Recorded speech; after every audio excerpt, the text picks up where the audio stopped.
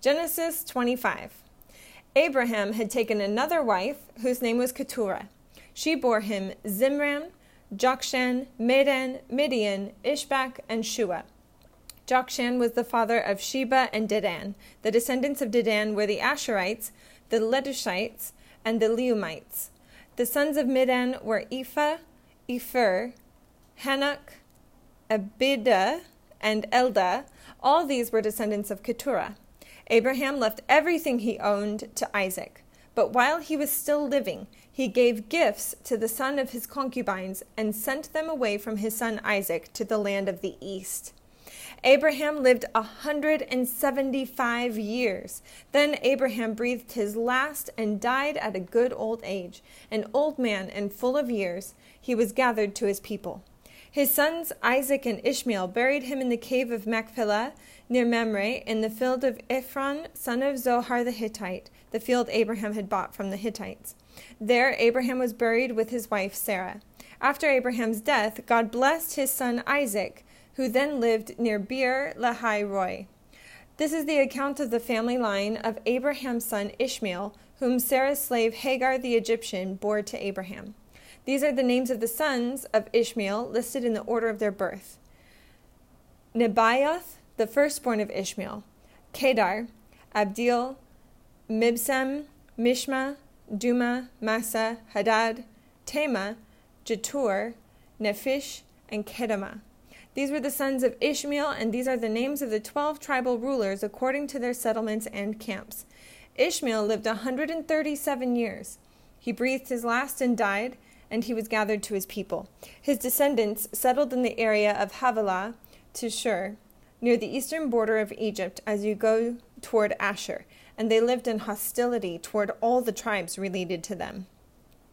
This is the account of the family line of Abraham's son Isaac.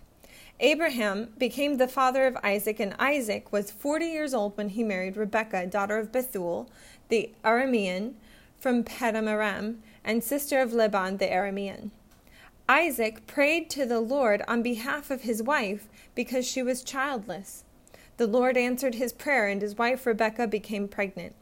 The babies jostled each other within her, and she said, "Why is this happening to me?" So she went to inquire of the Lord. The Lord said to her, "2 nations are in your womb, and 2 peoples from within you will be separated. One people will be stronger than the other, and the older will serve the younger." When the time came for her to give birth, there were twin boys in her womb. The first to come out was red, and his whole body was like a hairy garment, so they named him Esau. After this, his brother came out with his hand grasping Esau's heel, so he was named Jacob.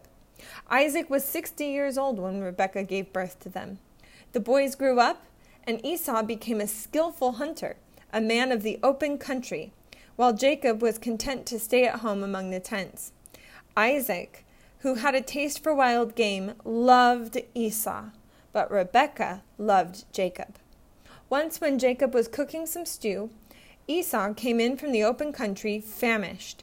He said to Jacob, "Quick, let me have some of that red stew. I'm famished."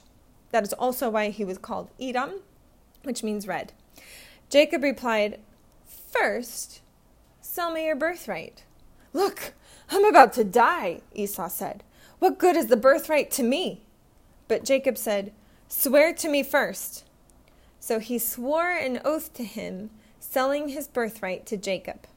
Then Jacob gave Esau some bread and some lentil stew. He ate and drank, and then got up and left. So Esau despised his birthright.